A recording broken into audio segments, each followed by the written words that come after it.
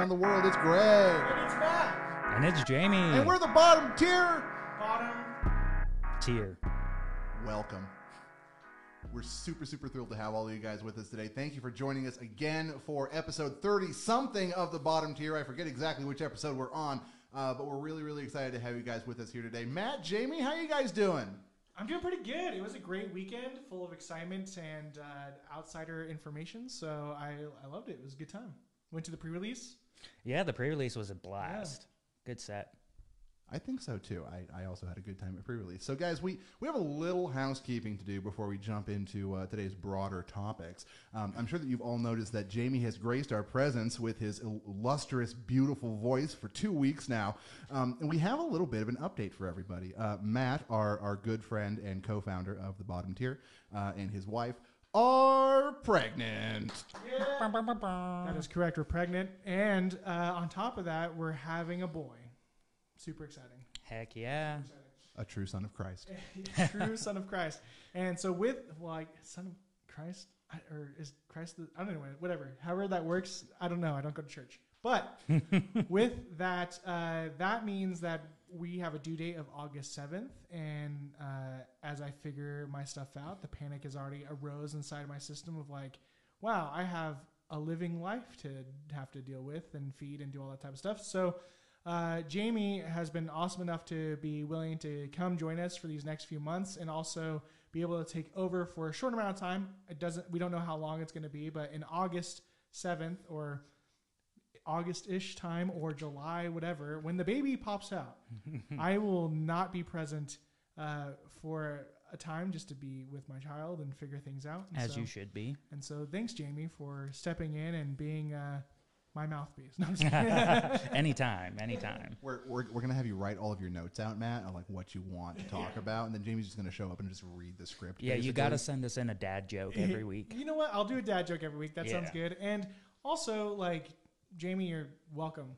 You're gonna be here forever now. So congrats, thanks, man. And you've always been someone that has also inspired this podcast in quite a way of us wanting to learn and be open. And so we're just really excited to have you and your skill set and being more competitive than we are, but also being casual at the same time at the bottom tier.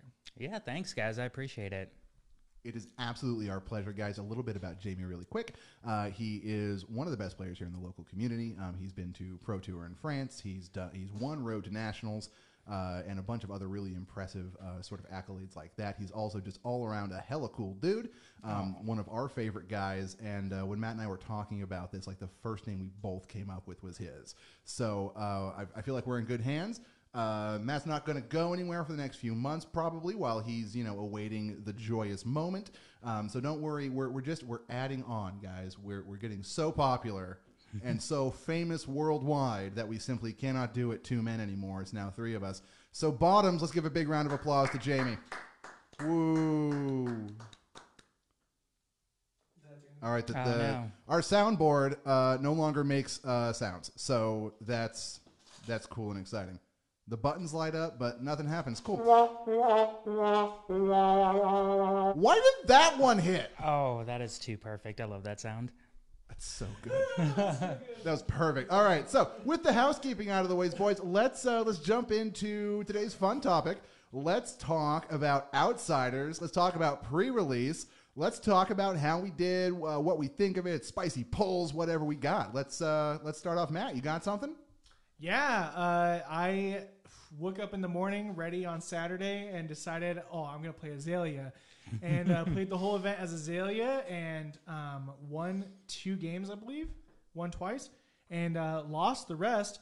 And that means I switched to Riptide at the end just to do some practice games with Riptide. And I was doing way better. And I was like, gosh darn it. All right. I should have just been Riptide the whole time. And that happens to me every time a pre-release so far. So out there, starting off, I didn't get any good pulls or legendaries or anything like that. But Riptide is very, very good in this sealed format. For sure. I just think in general, Riptide's going to fix the main issue with Ranger, whereas the arrows have to be shot from Arsenal. Now, with playing a non-attack or something, you being able to load those arrows and not be limited by your bow to 1 a turn, I think it's going to be revolutionary for Ranger. like definitely having the reload basically on demand just solves a huge issue with because Rangers is even though all the classes are unique, Ranger kind of stands like outside of that or above it a little bit, right? In that like the entire flow of your turn is about loading up that arrow so that you can actually do something with the class, right? And the arrows are usually cost to power level. They're really high. You got like one resource for 6, but then you have to factor in the bow cost. But with Riptide, you don't.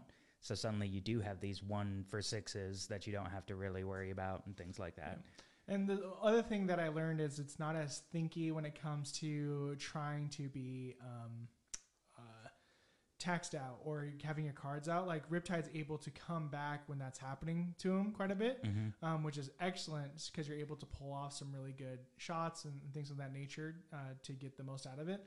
For example, when I was playing Azalea, I was being, there's a different word for it, where they're eating your cards or fatiguing. There you go. I fatigued. I'm remembering that word. But as I was being fatigued as Azalea, I remember I had to be cognizant of like, okay, if I pitch my arrow to be able to instant my arrow in there so I can be able to pull that card when I have the last 4 cards in my hand and 3 of them are arrows, I could be able to win with that dominate at the end there. And if I was playing Riptide, I'd been able to probably push that damage even faster in a turn. So it was interesting on that aspect of playing the sealed event. I felt it was very fatiguing in general with all of them. And I think the Rangers kind of actually had something to overcome it this time, which was cool. A little bit. I did run into, because I played Riptide in the event, and I didn't do the best either, but I wanted to test Riptide more than I wanted to win the event, right? And I ended up building like a 41 card deck, so I was playing 11 extra cards, and I still got fatigued completely twice. They were close games, and I got my opponent down to like sub 4 cards, but again, it still runs into you're a Ranger, you don't have a weapon that can attack, and they do. So if that tempo does twist, they were able to there was a point where I had an assassin opponent. They had 4 cards left, and I had like 12 or 15 between there. Like I had a lot, but we were both really low life totals, and I was at 1. So they were able to just dagger, and send an attack that was a break point, and I didn't get another turn after that, and they ate my whole deck. So it is something that can happen.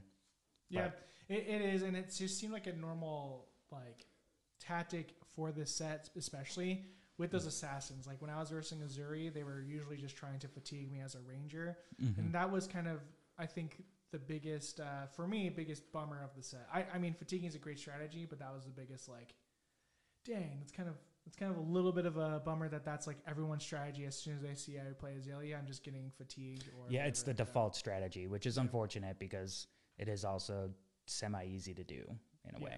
No, yeah, it's just, especially with having 2 weapons like Kadachis or dagger that, you're able to just, I'll do this, and that's it. Yeah, just chip away. And the on hit for the daggers for Assassin, I felt was extra relevant in this set. In the limited environment, like that minus block actually did a lot. It can really hurt when all you have is a handful of attack actions and you have to block against stuff after a spider spike. Like that can send you right down. I played Benji during the pre-release. Oof. Yeah, so it was all 2 blocks. So 1 spider's bite, suddenly it's 1 blocks, and another spider's bite, suddenly it's 0 blocks, and I just have to take whatever they throw at me. So that was kind of monstrous. Yeah, that's pretty brutal. All in all, though, I had a great pre-release. Azalea did their job, and it was a lot of fun to be able to play with these new cards. And man, those Ranger cards and the new quivers and everything, they do add spice and validity to both heroes. And so I'm excited to see how this affects both Blitz, Draft, and Classic Constructed in general, because I think we'll finally see Azalea and Riptide get L points pretty fast. So. Oh yeah, I was a little surprised at the power level of Azuri. I felt like in Sealed, not talking about Draft yet, but in Sealed, Azuri was a good default just because it's so hard to block effectively because of that attack reaction. It's impossible to predict what she's going to do. Oh yeah, and it's something that didn't stick out to me until the actual event is that Virulent Touch card. They could just swap that in like a blue. Like if you double blocked their stealth card, they just swap in this 1 or 2 attack blue that says at the end of the chain link, if this was blocked with a card from hand, they get a Blood Pox. I actually lost a game to that. Ooh. Yeah, because I was like, oh, they're going to swap in like a 5 or 6 attack. Death touch or something like that. Yeah. Can they actually put that in there? Because it says you can't play it from hand. Exactly, but you don't, because the attack You reaction, you banish it. and then you play it from your banish zone. So technically not from hand. Oh, yeah, and what's dirty is it doesn't say when this is blocked by a card, they get a Blood Pox. They says when this chain link closes if it was blocked by a card. So I feel like they specifically thought about that card for Azuri, and it definitely got me in a game. It was brutal. Blood Pox is really powerful. Oh yeah, all those token effects when I first saw them. good. Yeah, I was like, these are. Do you need to talk about those tokens? Yeah. We'll double back to that. But any surprises from the pre-release, good or bad, from you two? Great question. Honestly, I think you're right on Verlin Touch. It ended up being very beneficial for Riptide as well. Mm-hmm. Like being able to push that card was really, really cool and more powerful than. Honestly, I think my biggest surprise was the amount of. It's just player based. Like the amount of players that chose to be Azuri was actually very surprising to me. Oh yeah, I only played against Assassin, 1 Arachne and 4 Azuris, 5 rounds. And I honestly think that people slept on Arachne because Arachne is very that young Arachne is very dangerous and can produce a lot. Like that is the aggro version of this set. I would say is that. Yeah, better than the ninjas, I would say. Yeah, I was really surprised with how good Solitary Confinement ended up being. Just the simple change of giving him the ability that your first card with stealth gets go again. That solves so many issues, with kind of the assassin class in general, and with the previous version of Arachne originally, where you basically, as far as I could see it, you needed the Black Tech Whisperers in order to get the go again effects to keep the momentum up, because nothing assassin flavored has built in go again. Yeah, and a lot of these stealth cards do have those on hit to make a status effect. So even if they're sending a blue 1 go again, you get a frailty or something, you're just like, oh, it's like a dagger hit. Do I block a 1 or do I get that token? And then they get to do something else. Yeah. You just triggered something in my brain of the go agains. Again, Azuri being a surprise was you could swap for a Ravenous Rabble. Oh, yeah. It doesn't reveal a card because it's Azuri's ability. And it gives it natural go again. So yeah. You're able to keep going. It's that was a cheeky little thing that I really didn't think about either, because just play the Rabble first. But no, I get to swap this out and a 0 for 5 go again. Okay. Yeah, gross. Pretty gross indeed. Still the best card in the set. I don't know if it's the best card in the set, but it's one of the best commons. Rabble is good. Rabble is so good, especially if you can cheese it out without having to pay the cost. But yeah, so Solitary Confinement was really my biggest surprise. My other biggest surprise was how few people were prepared to play against a guy playing Benji. I'm pretty sure nobody saw that coming, so everybody was just like, what the hell does this guy even do? People were reading the card 4 or 5 times each game just to make sure that they had the pagination and everything right. So that was a ton of fun. I missed the trigger a couple of times on it.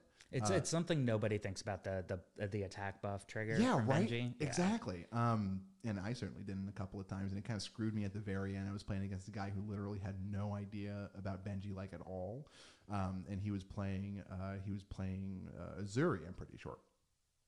So we get in this game, and we're stopping every turn to talk about why he can or can't block something that I'm playing as Benji based on the power. It was so bad that we actually had to redo the game because there were so many misplays and so many misses on things that it to both of us, it just felt gross to take the first result. Oh, okay. So that was the biggest shock, was this set had been spoiled for a while, and people weren't ready for everybody's favorite troll ninja. Yeah, because it is an older hero, but it's also one of the oldest heroes. So if you didn't play back then and have to deal with Benji, it kind of wasn't a popular hero since I started playing in Tales. So it's kind of it existed, and so people wrote it off. Oh, I already know what Benji does, and didn't really look at him or his cards. And then sometimes it's just weird interactions. It's kind of just funny that the new heroes were more well known than Benji, though. That's kind of really funny. Right, it is weird. That's a weird one. So what about you? What was your biggest surprise or takeaway from how awesome Riptide is. Just playing him, because I've always wanted Ranger to be a great class.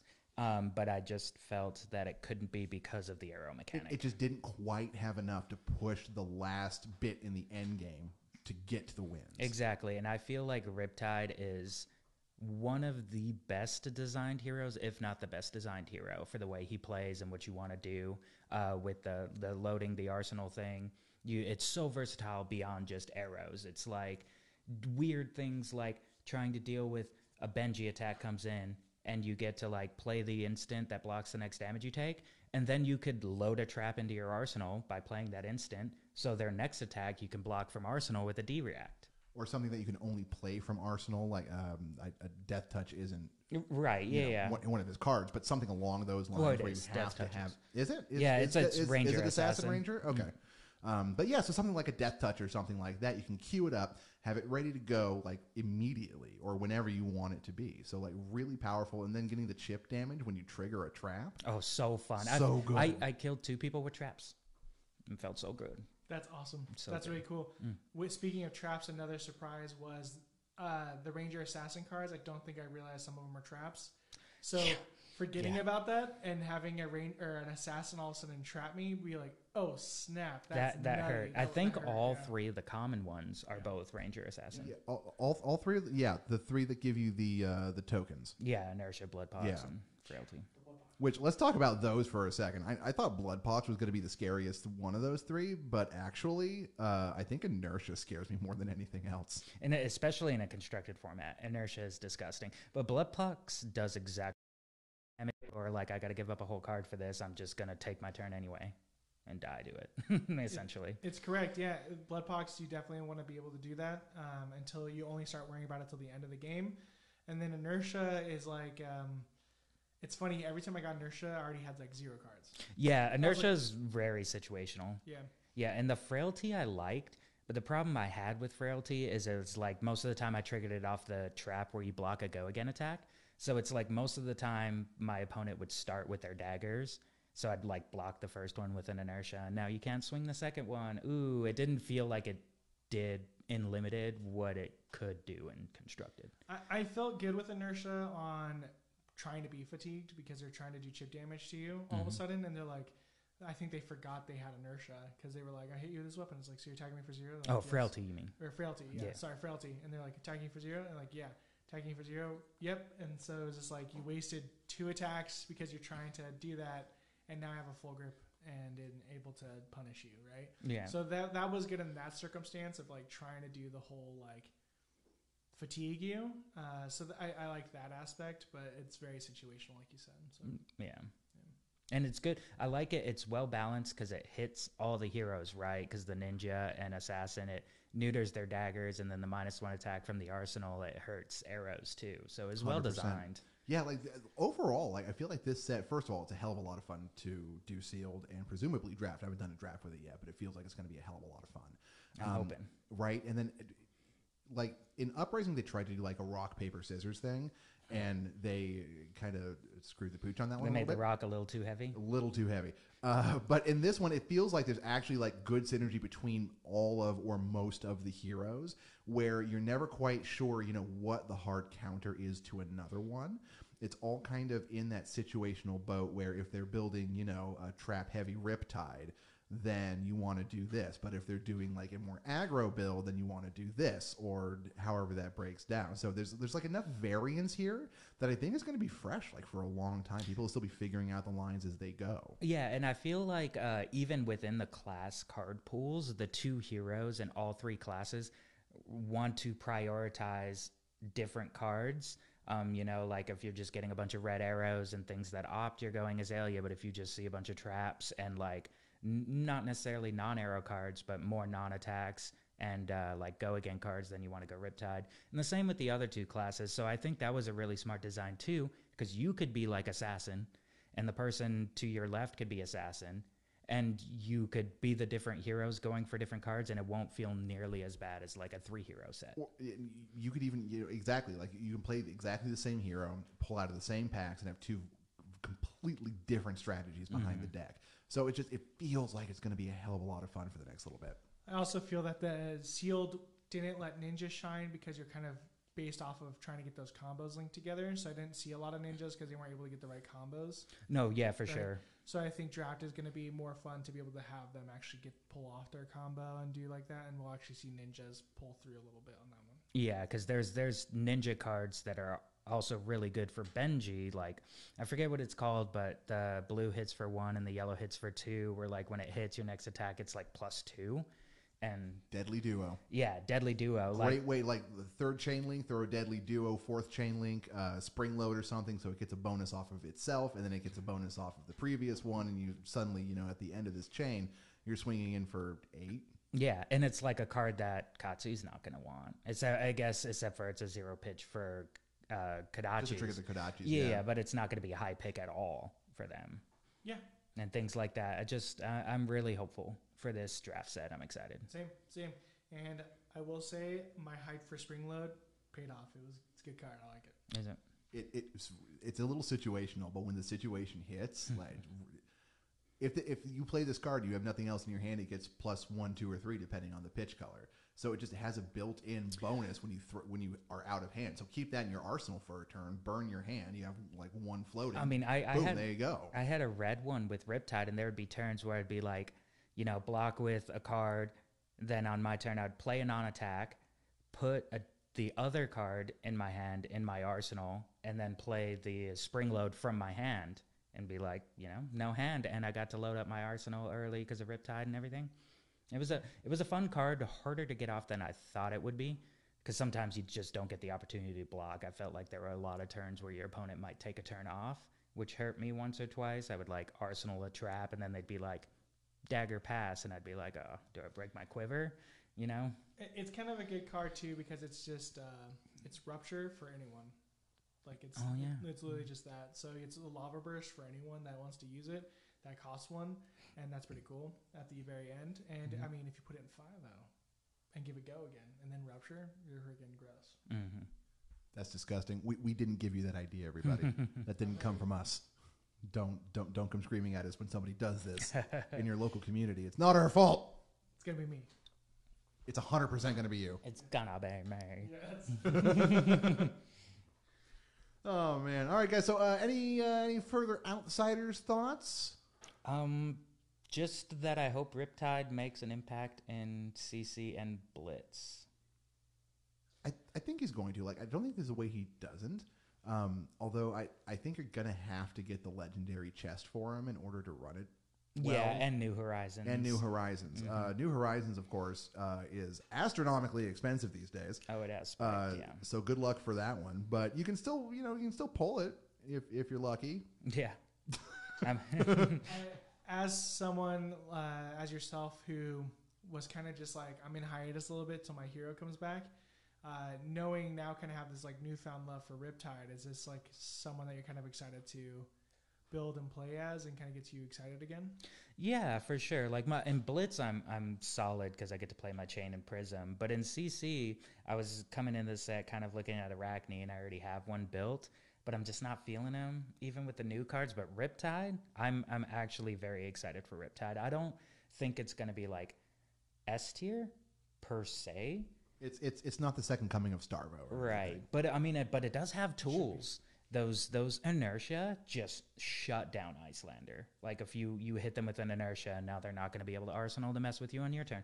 And then like, I didn't even think about that. yeah, it's very potent against them. And I only got to play him really constructed wise and commoner. But once you start getting to constructed, where you can play like the lace cards with inertia and things, and toxify with whatnot, and hit more reliably, it might just be a kind of toolkit hero that can, and plus with all the traps, take care of a lot of heroes in the meta. Just kind of broaden out the sideboard a little bit, just so you can like respond to any sort of situation that comes up. It'll be like a solid hero to play and like sharpen your skills and have a good time and win some events. And who knows, maybe it will be the next Icelander Oldham. Man, that would be exciting. Okay, necessary question then. Who's the natural counter to Riptide? Think about that for a second. Oldham Bravo. Anyone with a lot of D-reacts, unfortunately. Guardian Supremacy. Let's go, baby. You will get any hero that looks at fatigue will fatigue a Ranger. And you don't get the reliable dominate like Azalea. So, But I also like Riptide. Seems like they can also be a fatigue build if they really desire to. they can. One balancing thing that I like that they did is made, I believe, every single trap only block for 3 instead of 4. Yeah. So it's that trade-off is interesting. You're going to have to like work harder to block more than the 3, but you get that 1 damage. And actually, I think that is a way to push through fatigue decks, is if you can pile on the damage early, and then when you start running out of red arrows, hopefully you get them low enough to where you can hit them with a couple traps. But it remains to be seen, but I'm hopeful. It definitely feels like it's going to pop off and kind of shake things up a little bit, which I think we've all been hoping was going to happen.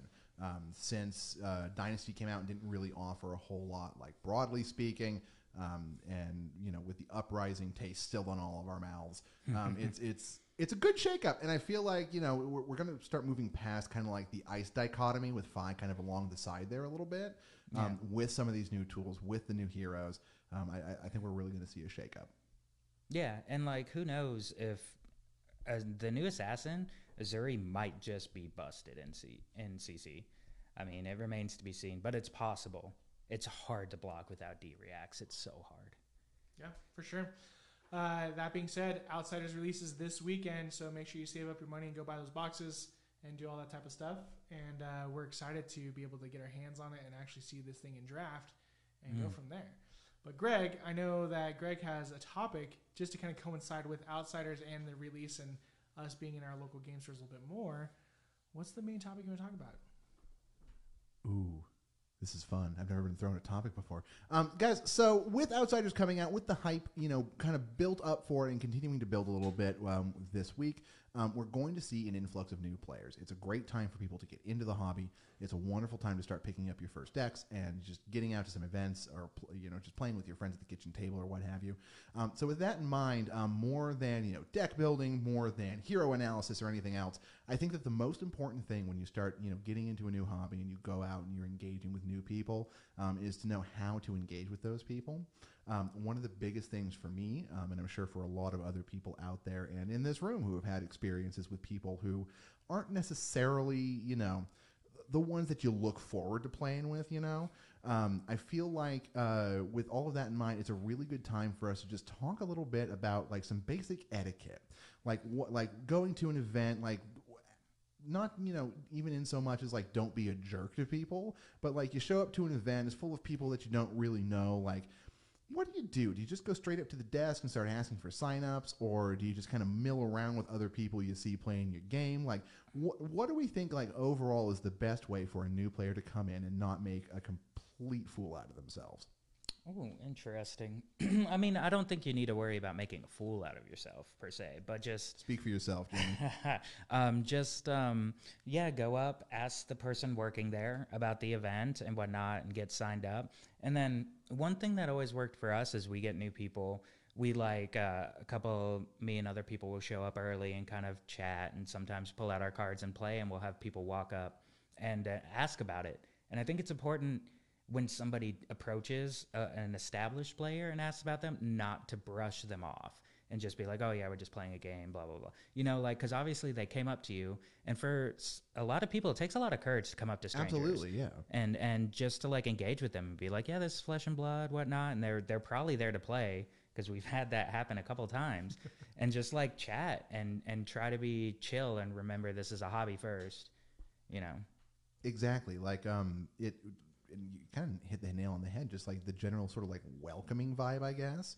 There's no need to be standoffish about anything. There's no need to kind of gatekeep or anything like that. If somebody comes up and they want to, engage with you, and then engage back with them.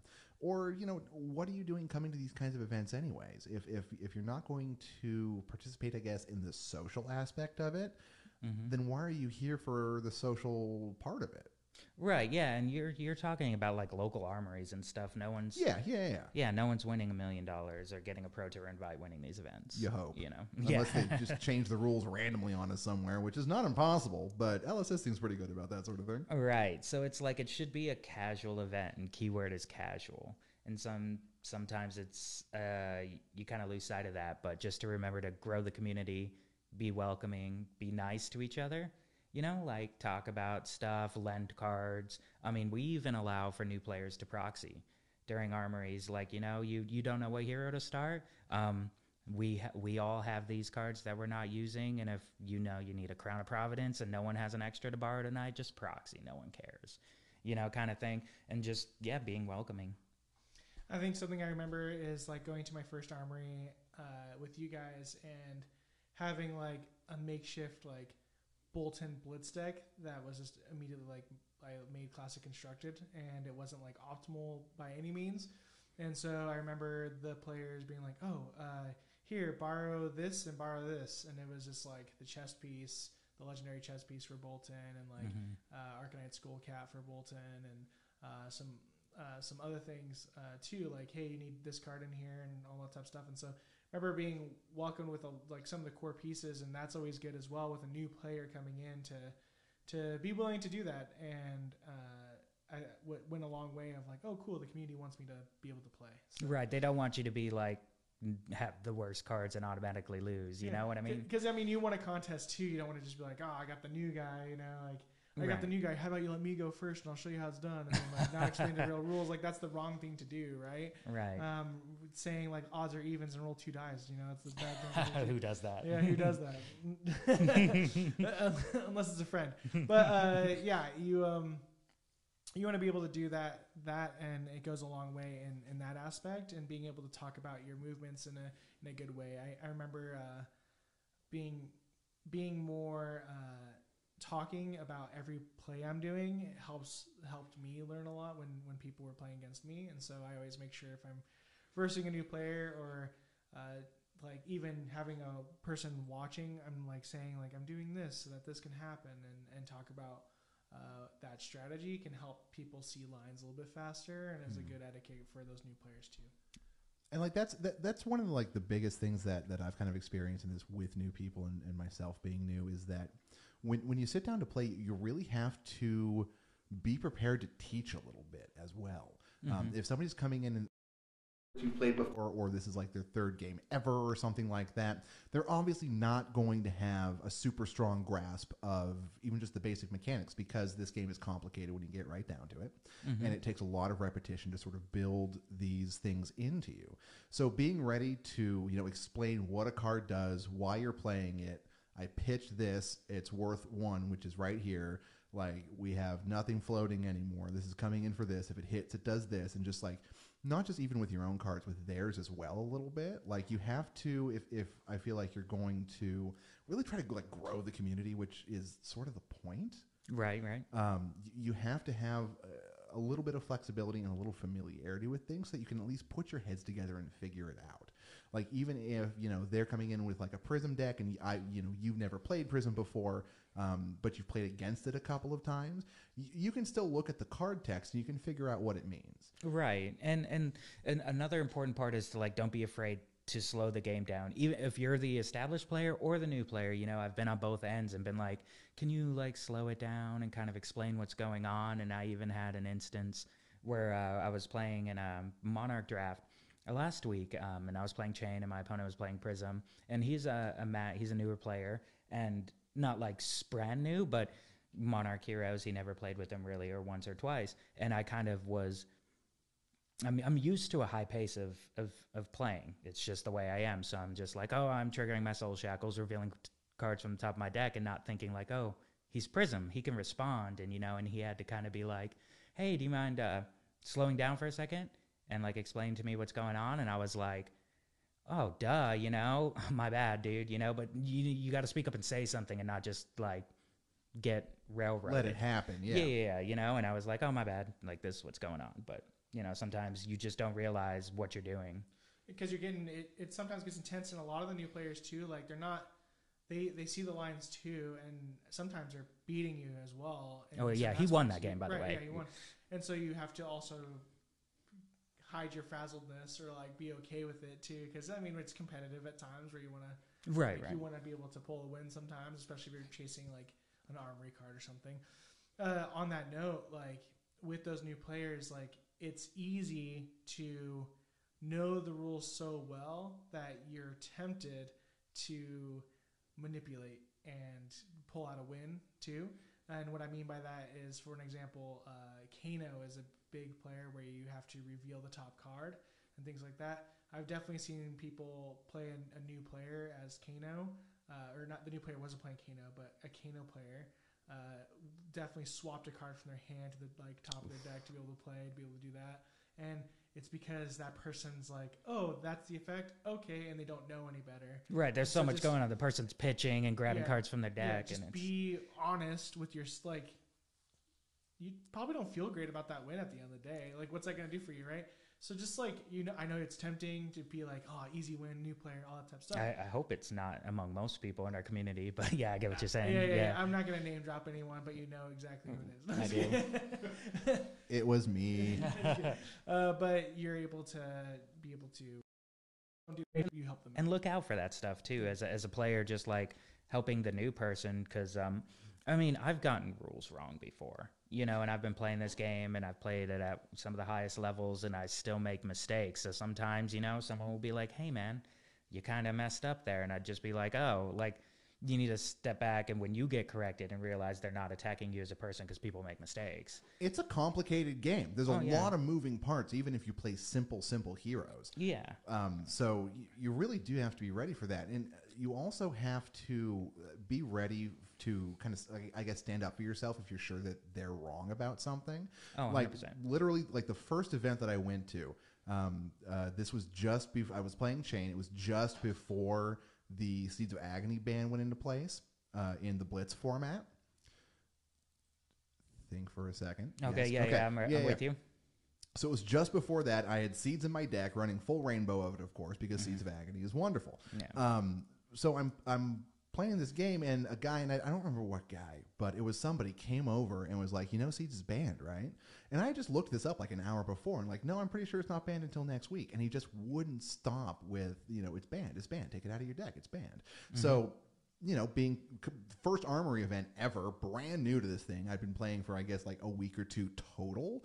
I hyper take all the seeds out of my deck throw in a bunch of crap that I just had lying around, just bulk nonsense.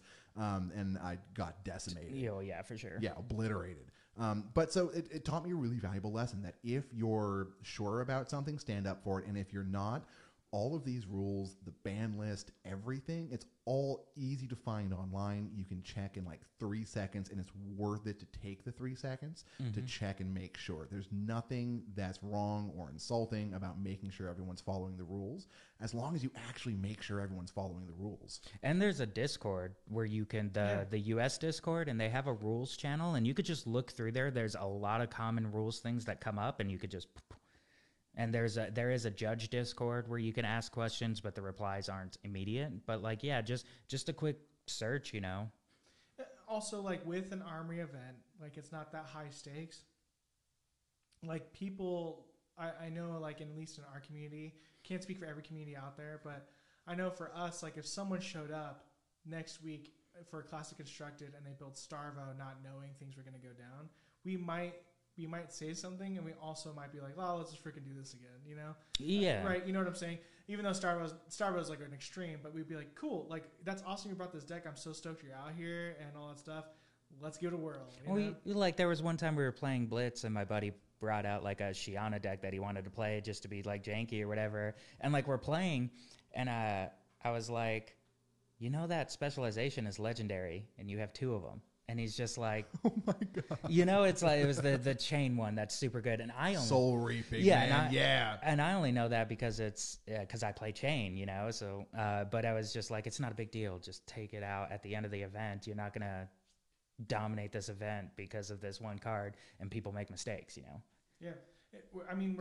People are really chill. So like, just be accepting and be like, hey, just inform me this. And you might want to get your money back. No, I'm just kidding. If you spent all that money on Starvo, you might want to get it back. Right. But being able to explain it and then play the event out, I think people would be more than willing to be able to do that. And if not, like... And just be welcoming to new players. Because like right now, my core friend group is me and these 2 others. And we're pretty good friends. We hang out all the time, Kyle and Grace. And we met because we showed up to a game store to play Flesh and Blood. All 3 of us new people. We were new players is what I meant. And... Freshly out of the womb. Yeah, Little right. babies playing flesh and Well, blood. new people, like could mean that we knew people there. Oh. Yes, but anyway. So we like showed up one week, and then the next week we were like the only people who showed up, and nothing fired, and we decided to like talk to each other, and we all got into the game at the same time and hang out and play video games and became friends. So it's cool to look at this hobby and realize that you can like transcend beyond just playing Flesh and Blood. Like I made a lot of good friends. I met both of you playing Flesh and Blood. I consider us friends. That makes More or less. Perfect. Yeah, More no, or we are. less. Secretly, I hate all of you. All right. No, for sure. Like this, definitely. Like I with any card game in general, like these are relationships that if you're gonna be going to the week, like you have to be cool with hanging out with them every single week, and so just treat each other with that respect and happiness because you're inviting them to hang out with the boys, not just hang out with like the friends, right? Right. Be able to have a new group of friends, and you have to be willing to meet with them every time there's an armory and stuff like that. And Flesh and Blood is such a unique place because the community is so new that a lot of the same people are going to different local game stores to be able to play. And so you're going to meet the same people over and over and have those established relationships by the end of it. So, Yeah. nice. Very nice. That's super awesome. So just stay welcoming, stay flexible. Just kind of go with the flow a little bit, right? And Go with the flow. Go with the flow. And so then just really quickly, the flip side of it, if somebody, comes in and, isn't being chill, is just being kind of a dick to everybody, like how do you handle that? Because genuine, and this is a genuine question. Like I don't know the best way to do this. And I don't think that there's really anybody in our community who I would, point a finger at as being like, oh, that guy or anything like that. But at the same time, inevitably it's going to happen. If it's not happening here, it's happening somewhere else. And it's important, I feel like, as a community, we know how to tackle that problem so that we keep the community from becoming a toxic place, from becoming not welcoming to new people, and we can continue to grow this hobby. So is it just, pulling them aside and having a conversation? Is it, community vote to ban from events? Or like what do you guys think the right sort of way to handle that kind of situation is? I mean, and this is something that comes up in like all this gaming sphere, Dungeons and Dragons, Magic, cards. I mean, it's something that doesn't have an elegant solution. And I think that's part of the problem is a lot of people are afraid to tackle this issue because the first thing is when a lot of it comes down to personality and the way people interact with other people, whether it's lack of social cues and emotional intelligence, or just people who have that kind of cavalier, I don't care about anyone else attitude, or whatever it could be. Or maybe they're just don't know. But a lot of the times when you try to talk to an individual about something like that, it can come off as attacking somebody, which is definitely what you don't want to do. Gatekeepy or something like that. Yeah, gatekeeping, or just saying it's very easy to be like, hey, you're kind of being rude to these people, and that'll come off as like, hey, you suck. It's just the way people react. So definitely I wouldn't go for the banning route. Probably the best is to pull an individual aside and talk to them one-on-one. It's not something you want to do in a group of people or whatnot, because again, it can feel like a lynch mob sort of thing. And I look at it kind of like as the same level as a manager at a store, tackle these problems in private and give examples. Don't hyperinflate. Don't be like, hey, man, a lot of the times you're kind of a jerk. That doesn't help anybody. What's that going to do? You got to come with specific examples and possible solutions on how to handle situations better. You know what I mean? Like, hey, we had a new player and you kind of raised your voice at them and got very argumentative when they asked you a question, and it kind of put that player off. So maybe like get somebody else involved, a judge or something, to help explain it better, or, something in that case. But even then, sometimes that's not going to work. And it is a card game. People are welcome to play, even if they're not the nicest individual. And sometimes you just got to kind of bite the bullet and put up with it and help other people. And I think you're right. Like bringing it up to them is really good. And if it's a continued thing, like usually if someone came to me, like sometimes we all deserve having a bad day once in a while too. Like if we come in and we're just cranky or something happened and we might be a little bit more rude, like I would expect people to be like, hey, that was kind of like, you were like that. And then they can be like, oh, it was kind of a rough day and I'm sorry I put it out there and things like that. And that's totally fine. It's just when if you do have someone in your community that has constant offenses and you've brought it up to them and things like that, then it just might be a bigger conversation of like being able to be willing to be like, hey, like honestly, a lot of people's enjoyment has left because of X, Y, Z, these actions that you've done, and like I think it might be best if like it would be an asking of like of being able not to be here, and that's an extreme, right? And Right. like I mean, you could but always they ask. ultimately can't stop what they choose to do. Mm-hmm. Be a hard conversation to have in general, but if you're willing to have that conversation, it could end up being more solutionary because you have the at risk, right, of like not playing a game might make someone change a little bit. Right. Like you could definitely, this is, these kind of games are environments where one person can suck the fun out of the room. So it is a hazard that can happen. Yeah. You know. So it's interesting. Like it's always a tough conversation, but the moral of the story is like you're in control of your own actions, and just make sure that you help those that come in that are new to the game, and you know, be nice to the mean guy at these events makes them change too, of being like, hey, like giving them compliments. You might see Kill them with different, kindness. you That's know? my Might see them come out of motto. their shell a little bit different as well. So Yeah, and some people, keep in mind, there are individuals who are just awkward and just don't know any better, and just be nice. And like, especially in a hobby like this, I feel like, you know, things like trading card games and that kind of thing sort of attract people who are a little outside the mainstream. We'll say, Yeah, to more be polite about it. introverted. Yeah, exactly. A little more Yeah. introverted, a little more quirky. So we have to allow room for everybody. Yeah, for sure. Basically. Yeah, and just no, not at all. Okay, well, not like Hitler doesn't get to come. Okay. Are we talking art school? No. Yeah, just try to be inclusive, and remember, there's also some times where somebody will come off rude and they have no idea. You know what I mean? Just one person's rude is another person's sarcasm is another person's hilarity. You know, it's important to realize that everything is up to interpretation, and to not just assume the worst too. If you think someone's being a jerk and they're just like really trying to make friends and they're just a sarcastic guy, and then you like, and then again, this is why if you do talk to someone about an issue, you pull them aside and be like, hey man, like I don't appreciate that. And they're like, I'm so sorry, dude. I was just trying to joke around. I didn't realize, you know, and then boom, conflict squash. Whereas if you never say anything and you just get upset about it, and you start hating it that person. swells. Yeah, exactly. So again, deep topic for a release of a new set, right?